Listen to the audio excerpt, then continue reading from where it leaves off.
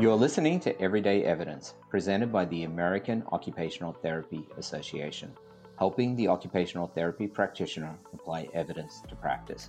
Here's your host, Matt Brandenburg. Today, I am joined by Dr. Lauren Little. Lauren Little is an associate professor of occupational therapy at Rush University. Lauren's clinical expertise is in intervention for families of children with neurodevelopmental conditions, including autism spectrum disorders.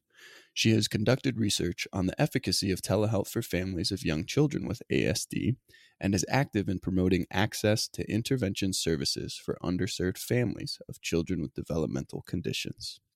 Lauren, you have received an American Journal of Occupational Therapy Article of the Year Award, a Special Interest Section Article of the Year Award, and have been part of 2 AOTF-funded intervention research grants.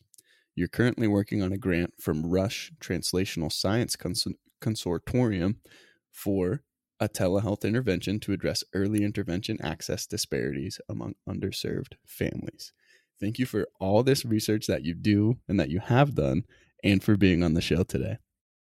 Thanks so much for having me, Matt.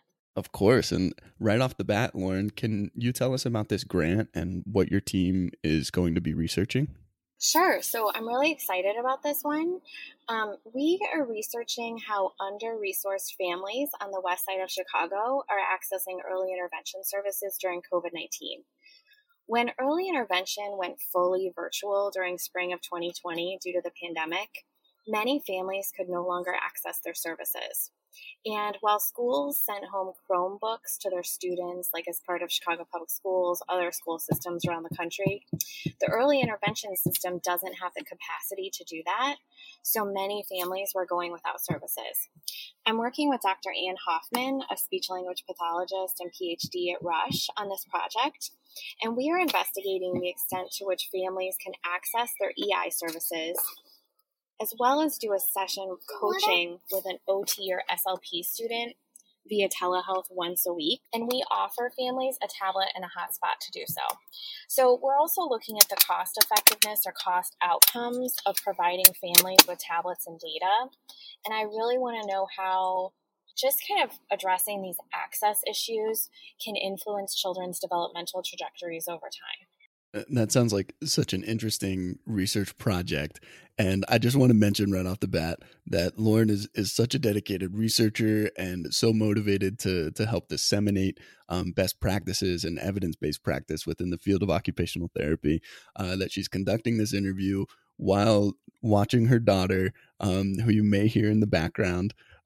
Just wanted to make that known so our listeners know what's going on in the background. Right. Well, I'm sure many of us can relate to this is our life during the pandemic. So, I always I like to make that apparent as this is how we're working right now. And absolutely. And we appreciate you taking the time and being on the show, even with everything going on. And Lauren, I know you've been part of some all-star research teams. Before we really dive deeper into your publications and your research's implications for practice, would you like to give any of your collaborators or teammates a shout out? Yeah, for sure. I can't do any of the work that I do without really smart, talented people that I like to work with. I'm part of a mentorship group. We meet online every other week, and it's called WeLeo. We like each other. So I've had fantastic mentorship throughout my academic career. Dr. Grace Baranek served as my PhD and postdoctoral mentor, and Dr. Winnie Dunn served as my program chair during my time at KU, and she continues to be a mentor and a friend. Dr. Scott Tomczyk is an amazing mentor as well. Dr. Evan Dean, super smart and dedicated colleague. And then Dr. Anna Wallish, a postdoctoral research associate at Juniper Gardens Children's Project at KU. She is my partner in crime and a great friend. And then, of course, one more, Dr. Ann Hoffman at Rush, and I have become close collaborators. So it's nice to work on teams. It's the only way, and it makes research way more fun. I love how you added that caveat, that smart researchers, but also people you like to work with. I think that's so important. And having a team that you like to work with can make a huge difference, not just in research, but in practice as well, I believe. For sure. For sure. All right, Lauren. So your first publication related to telehealth interventions for children with autism spectrum disorder was published in 2016. Like you mentioned previously, we know that the provision of virtual services via telehealth and for educational purposes has changed a lot due to the COVID pandemic. Can you share with us some of the impacts on service delivery for practitioners, clients, and families from these changes in virtual service? Sure. So, everything with telehealth basically changed overnight. I've been showing up at different meetings and talking about evidence and, for a couple of years. And then in March of 2020, all of a sudden people were forced to use telehealth. I think your question is really interesting because it's about how people are implementing telehealth now. And I think it's going to be difficult for families and providers after this pandemic is over. Hopefully this will be over soon. I think it's difficult for people to parse out our feelings related to telehealth and our feelings related to the pandemic in some ways. We've had to do telehealth with our own kids, our families, our pets, everyone at home. And sometimes, we're quarantining while trying to provide services. Families are quarantining. Everybody's in the house. And that's super stressful. So it's stressful enough to try something in your practice for the first time. Maybe you don't feel super prepared. And then throw a pandemic on top of that and say to practitioners, you have to do this next week. So I don't know what the long-term outcomes will be, but I'm hopeful that, what's the saying, the toothpaste is out of the tube. I'm hopeful that individuals and systems will want to continue with telehealth and that we'll have the time and the space to make providers and even families feel more comfortable accessing services this way. So there's a definite advantage to in-person services. Telehealth is never meant to be a complete standalone model for every client, child, or family. The other thing that your question makes me think about how we're going to move forward with telehealth is thinking about the digital divide. And so how the pandemic has really unveiled these inequities. And when we were writing about telehealth, 5 years ago, I thought it was a way to increase access. But I think the pandemic has shown us that that's not true for all people. And when families don't have access to tablets or even enough data, telehealth is just another way that they can't get services. So as a profession, I think we have a lot of work to do to address how we are thinking about social and racial equity issues in our intervention research, including intervention research with telehealth. There's two parts of your answer that I'd love to ask follow-up questions on. First being, you mentioned telehealth was never meant to be a standalone intervention for families, children, and clients.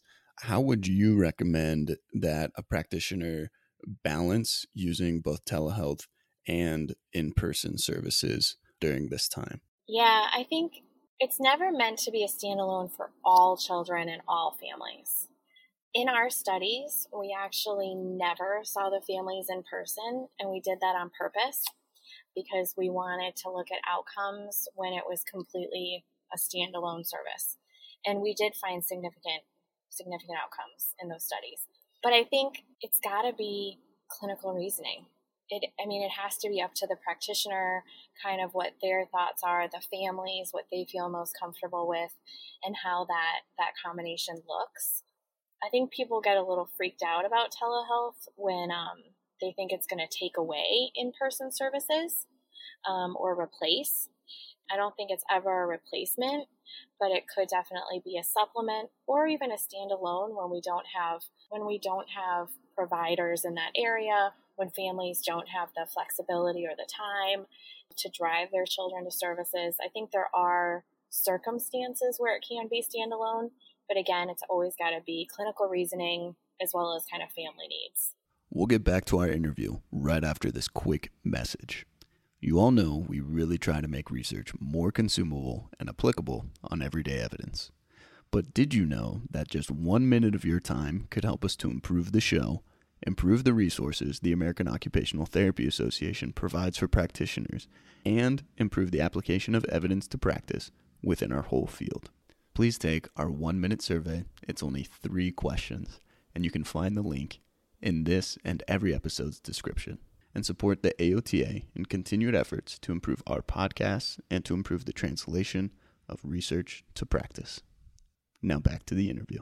Absolutely. Thank you. And the second point I wanted to touch on was you mentioned access to telehealth. Can you explain how and why families of children with autism spectrum disorder often have difficulty accessing early intervention services? So we've written about families of children with autism, and I think that this group has difficulty accessing evidence-based models of intervention because there's not a lot of practitioners in early intervention that may think that the child has autism when they're around 2 years old. So screening for autism is getting better and better. It's getting faster. However, even if a child is suspected of having autism around 2 years old when they're still in early intervention, they can sit on a wait list for a diagnosis for quite some time to get into that, see that diagnostic team. So I think that our time to capture these kids in early intervention is brief. We may not know that the child has a diagnosis of autism under 3 years of age. So it might not necessarily be a matter of accessing EI services if they have enough of a percentage of a developmental delay to qualify. It may be more related to accessing these evidence-based models that have been shown to support children with autism. So making sure that we're looking at things like joint attention, social communication, functional play, positive, warm interactions with caregivers. Some of these strategies that are evidence-based, and we really want to push those if the child's kind of going in the autism diagnosis route, instead of working on things like increasing fine motor strength or something like that may not mean all that much for their developmental trajectories as related to their autism diagnosis.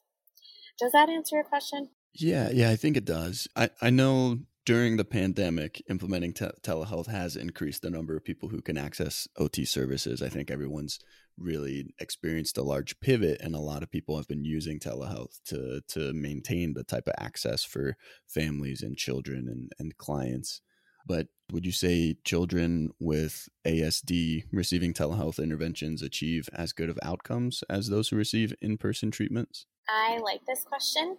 I want to know about how we define outcomes. So, a lot of young children with autism receive lots of ABA. But in our coaching interventions, we don't have outcomes that look the same as those that are in their ABA plans. So in coaching and in telehealth, I really want to know about caregiver efficacy and child participation in whatever occupations are important to that family. And I think what is at the essence of your question, though, is about this kind of concept in research they talk about non-inferiority. So is telehealth inferior to in-person services? And there's actually some data about how telehealth may result in better outcomes for young children because parents are really put in the driver's seat. And especially with coaching, it's more than parent-mediated or parent-implemented. It's truly parent-led. And so parents decide, parents are the experts, and the goal is for us to empower parents to create their routines in the ways that they see fit for their everyday lives. Those outcomes of parent efficacy, parent empowerment are a little bit different than these kind of like child skill-based outcomes. And so I guess my answer is it all depends. Yeah, the classic OT answer. I think we're all familiar with hearing that one, but that is really interesting. And it sounds like a lot of it depends on parent engagement and type of family engagement, which would make sense because then interventions seem to be a lot more sustainable when they're carried on by the family and kind of led by the family and parents as well. For sure. For sure. And I know maybe a lot of clinicians that started telehealth, particularly in school-based practice during the pandemic. That's one of the biggest things we hear is, I used to be with a student in the school. Now we've moved to this telehealth model where the student might be at home, and we're really reliant on that parent engagement to facilitate our interventions. And how do parents of children with ASD describe their experience with telehealth intervention? So we do have a study about this. Dr. Anna Wallish was the lead, and it's in the open journal called the International Journal of Telerehabilitation. Great journal, check it out. All kind of open access. In our study, parents really liked the intervention. So when we interviewed families that participated in the research study, they reported the following themes. They said that telehealth was compatible with their everyday lives. They felt a really collaborative relationship with the therapist. And then lastly, they felt very empowered by the coaching. So parents told us that this kind of model of service provision fit for them. You know, a lot of, there is enough data, I think. We need more, but there's some out there about how parents are satisfied with telehealth. I think part of the difficulty, though, and an opportunity that we have right now during the pandemic is to figure out how parents that didn't have a choice feel about it. Because a lot of our data, of course, comes from research studies where people opted in for a telehealth intervention versus, you know, in the community, this was their only choice. Well, how did you feel about it? How did you like it? So I think that can be kind of a next step for research. Yeah, that's a great point. And it's nice to hear that there's already a lot of future directions for your research path. I think now is a good time. I have caught myself a couple of times already during this interview. I'm kind of stumbling over whether to use person first or identity first language when talking about this population. And I asked Lauren this question before the interview, and she said that really adolescents and adults with autism prefer identity first language and being referred to as autistic individuals, but typically caregivers and parents still prefer person first language and referring to children as children with autism or children who have autism. Am I explaining that correct, Lauren? You know, listeners might have to point us in the direction, and individuals might have to tell us. In my experience, the adults and self-advocates that we're working with say use the term autistic, versus the parents that I'm working with still say my child with autism. So you're on track according to my experience. However, we definitely need some sort of data, I would say, or kind of weigh in from different stakeholders in the community to really let us know. Okay, perfect. I think the advice to all of our listeners is to still just be upfront with who you're working with and ask them what they would prefer. And I think people will understand that and receive it well. 100%. Lauren, I want to ask, what is the cost comparison of OT service delivery via telehealth versus a home or clinic-based model of service? And is this really something that you would say practitioners should be aware of when they're delivering intervention? Sure. So in 2018, our team published a paper about the cost comparison of telehealth. It's in infants and young children. And so in that study, we found that the telehealth model, as compared to an outpatient model, outpatient is 2.62 times more expensive than telehealth. And in-home OT is 2.64 times more expensive. So 2.5 times, right? The nice thing about that analysis that we did in that paper was really bring in families' costs in addition to the practitioners. So data shows that families of children with autism, they have lost income, they have lost work time when they're bringing children to and from therapies, taking time from work. And while telehealth is cost effective, and our data, other data shows that, we have to make sure, I think, in our future analyses that we're accounting for that family access piece, because I think one of the things that's lacking, even in our own analysis, was that we didn't really think about how much the technology costs or how much the data costs. And numbers show it's like $1,800 a year or so per family. But I think that still matters right now in thinking about these costs. Yeah, I think it's easy to look at data on costs and kind of think, oh, this is like a reimbursement issue or a company issue, something for my manager, the business side of things to worry about. But cost always affects the family of children that are being worked with and can affect their home environment as well. So thank you for explaining that. I do think it is something important for practitioners to consider. Yeah. Lauren, as really an expert on telehealth, how would you say that practitioners can know when it's appropriate to use telehealth to deliver intervention? This is a great question, Matt, and I think it's rooted in clinical reasoning. So recently I served on the American Occupational Therapy Foundation Planning Grant Committee, and Dr. Jana Kaysen, who's been, a trailblazer in telehealth and occupational therapy, she was also on this committee with me, and we continue with Drs. Rachel Prophet and Dr. Kristen Pickett to work on more kind of telehealth related projects moving forward from this. But Dr. Kaysen taught me a lot about how to conceptualize telehealth as not a separate model of service, but merely a service delivery mechanism. So I think it's helpful for OT practitioners to use their clinical reasoning. They are licensed, they are experts in their own field, and hopefully we can have payment models in place where professionals and families can decide if telehealth or even a hybrid model may be right for them. So I don't think we should ever think of telehealth as this kind of separate thing, but it's just another way for us to, implement interventions and work with families.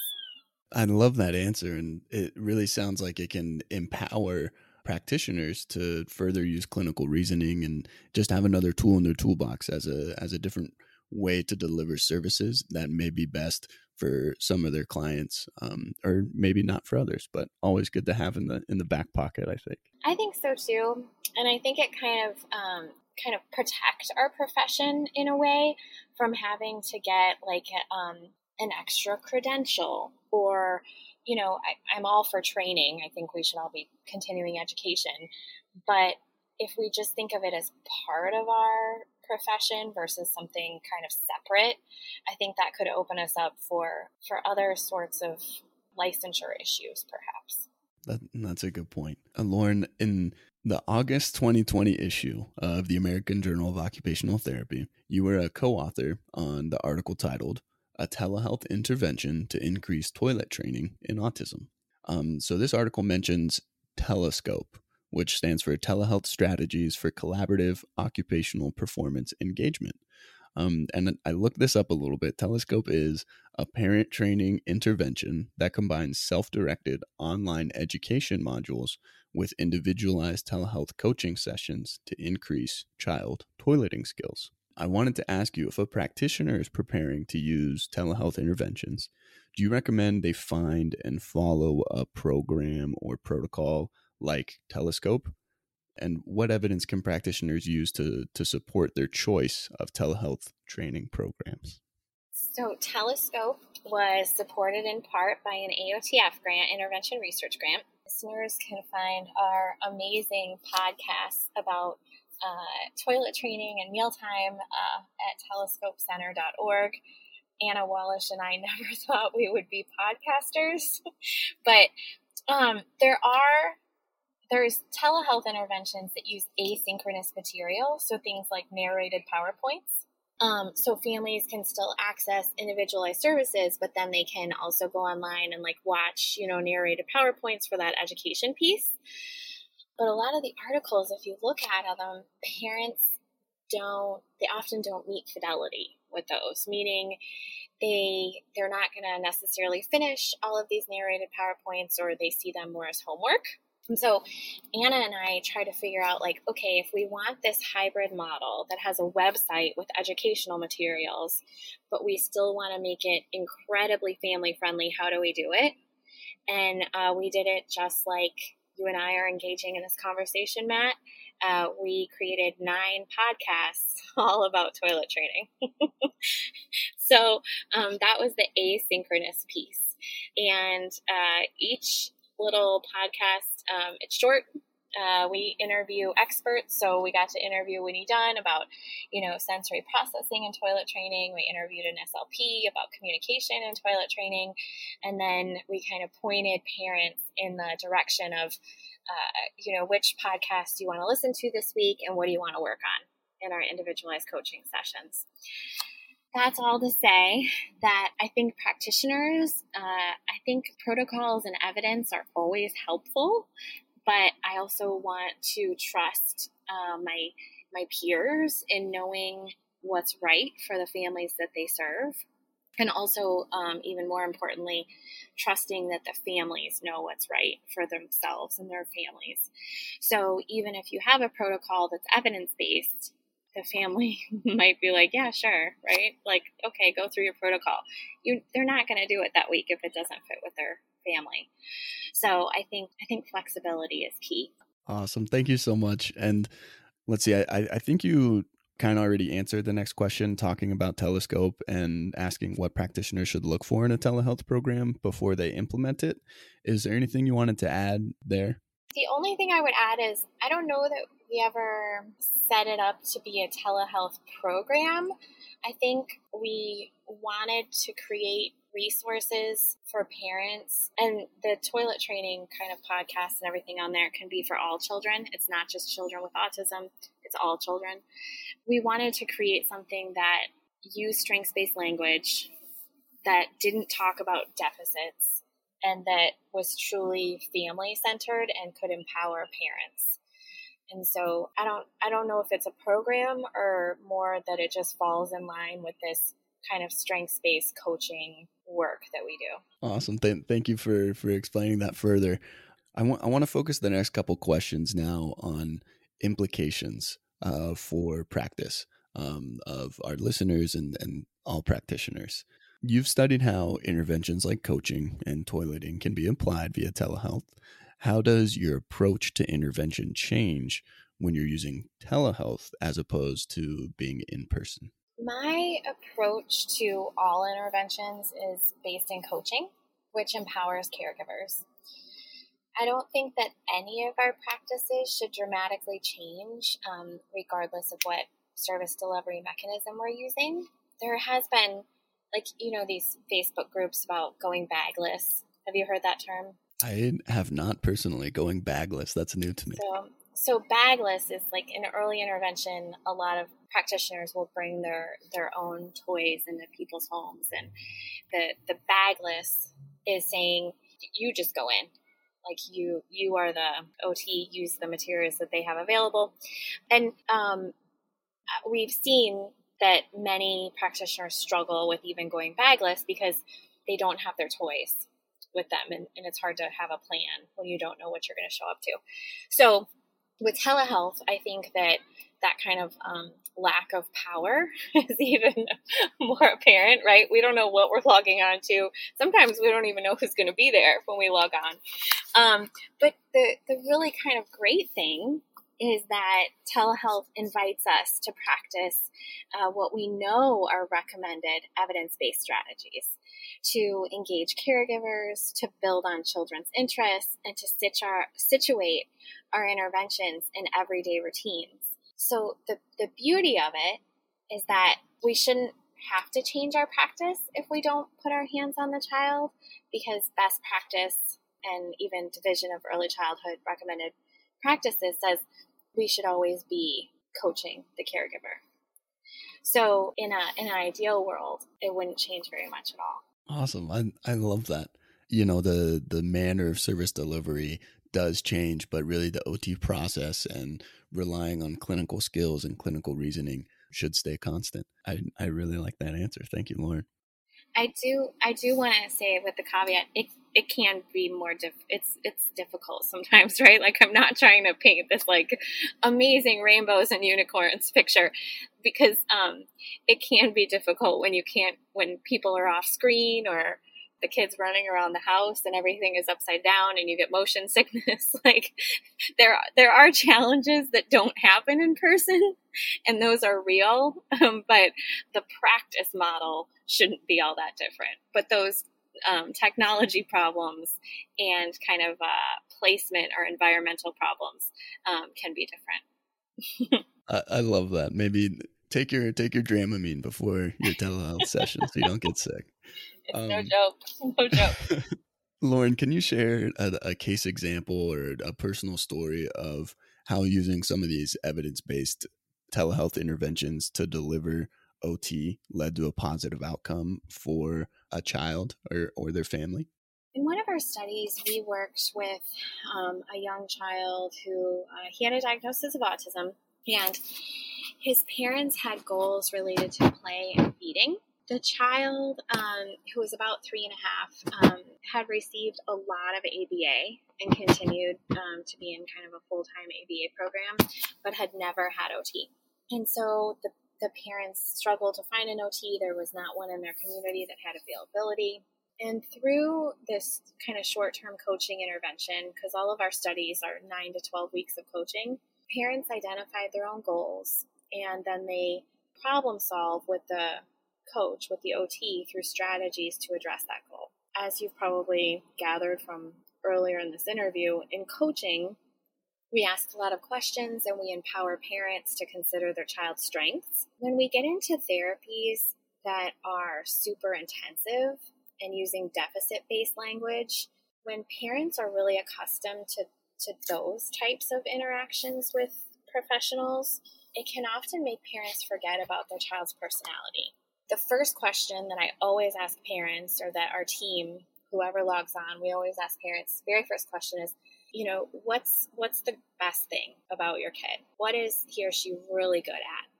It's amazing how many parents cry during that first 5 minutes because they're not used to that approach. They hear those D words, those deficit words all the time, and they're not used to hearing about their child's strengths. So in this particular case, the child did a lot of tabletop activities during the day. 3.5-year-old did a lot of tabletop activities, and the parents were kind of given this homework to do tabletop activities in the evening as well.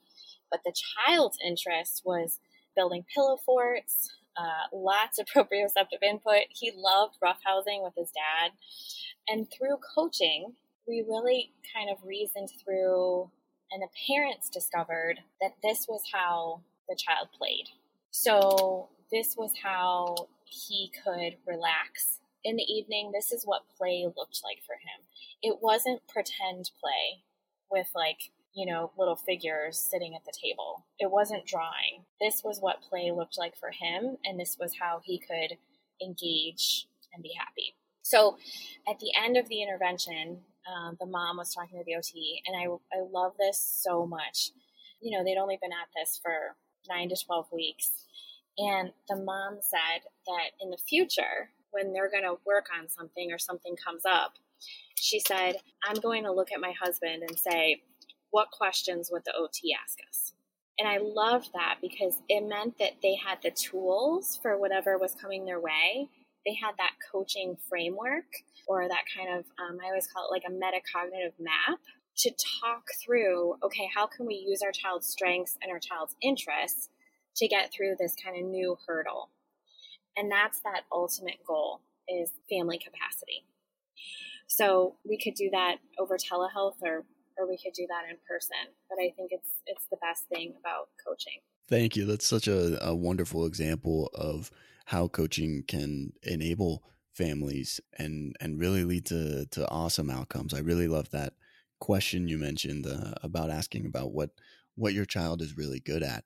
I want to ask you if you have any other examples of questions or maybe coaching techniques or phrases that an OT would typically use in delivering an intervention. Sure. So I would suggest that OTs or anyone that's interested in coaching goes to the Rush and Sheldon Early Childhood Coaching Handbook. They have lots of resources in that coaching handbook about how to implement coaching. They also have, I believe their website is EI Excellence. And the beautiful thing with coaching is that you don't have to be in early intervention. I know a lot of school-based practitioners that are now using telehealth are having to draw from some of those EI principles, including coaching, because we're back in homes. So it's kind of like co-op. If listeners know co-op, there are differences, but it's all about kind of that client and family empowerment. Definitely go there to learn more. Awesome. Thank you so much. We're almost getting to the conclusion. I just have a couple more questions for you, Lauren. What advice would you give to a practitioner or a clinic who wants to begin to offer telehealth services? Sure. I would say engage in some training. Find resources to support you in doing this. Of course, there's kind of those nuts and bolts of, finding a HIPAA compliant video conferencing platform, making sure that you have all the tech and data requirements. But then there's also these pieces of, okay, how do I build virtual rapport? Or some people call it webside manner. How do I, there's these terms, right? So how do I do that? Because some of the research is showing that we spend less time in the chit chat during telehealth than we do in our in-person services. So kind of the novice might jump into the telehealth session and say, how was your goal this week? What did the goal look like? Versus when we're in person, we feel, it feels more natural to say, like, how was your weekend?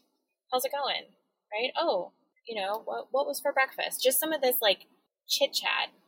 And so I think there's resources out there to support practitioners in developing some of that and feeling more comfortable with that. And then the other big thing is becoming more comfortable engaging with caregivers or whoever kind of the helpers are on the other side, whether that's siblings or grandparents or, an aunt or uncle or whoever's kind of there on the other end of the screen. There's definitely more adult interaction. There's also on our website, telescopecenter.org, we have some training videos about some of these concepts. And then Telehealth Share is a new website, and they have wonderful resources for practitioners as well. And don't be afraid to jump in. Don't be afraid to jump in. It's never going to be perfect. It's always going to be messy. I love that. I love that encouragement. Lauren, you've already shared so many resources that I'm definitely going to look into and excited to hopefully incorporate into my soon-to-be budding practice. Are there any additional resources you'd like to recommend to listeners who want to learn more about telehealth or learn how to use it in their own practice? I will definitely share these all that I've listed throughout our interview, Matt, and hopefully we can share those in the notes. Again, International Journal of Telerehabilitation, telehealthshare.org, and then of course American Journal of Occupational Therapy. Their position papers are very helpful, and any kind of special interest section papers that talk about telehealth. We also, in the new evaluation and occupational therapy book, have a little chapter about measurement in telehealth. So I can provide the link to that too. Absolutely. Thank you so much. And listeners, please just check our episode description for all these wonderful links. Lauren, we're to the last question now. This is our golden nugget segment. If you could give our listeners one piece of advice or one recommendation, what would you tell them? I would invite all practitioners to consider how we're using strengths in practice. I think that we can be the profession that really, really builds on children's and families' strengths and interests during their everyday routines. And I would just invite practitioners to think about, whether it's in telehealth or in person, how we are using strengths in our intervention plans and how we're talking about strengths. That would be my dream. Thank you for sharing your dream with us on Everyday Evidence. It's been a pleasure having you on. And I just want to thank you again for sharing your knowledge and expertise with us. Thank you so much for having me. Yeah, of course. Thanks for listening to Everyday Evidence. Tune in next time for more evidence-based practice insights and applications.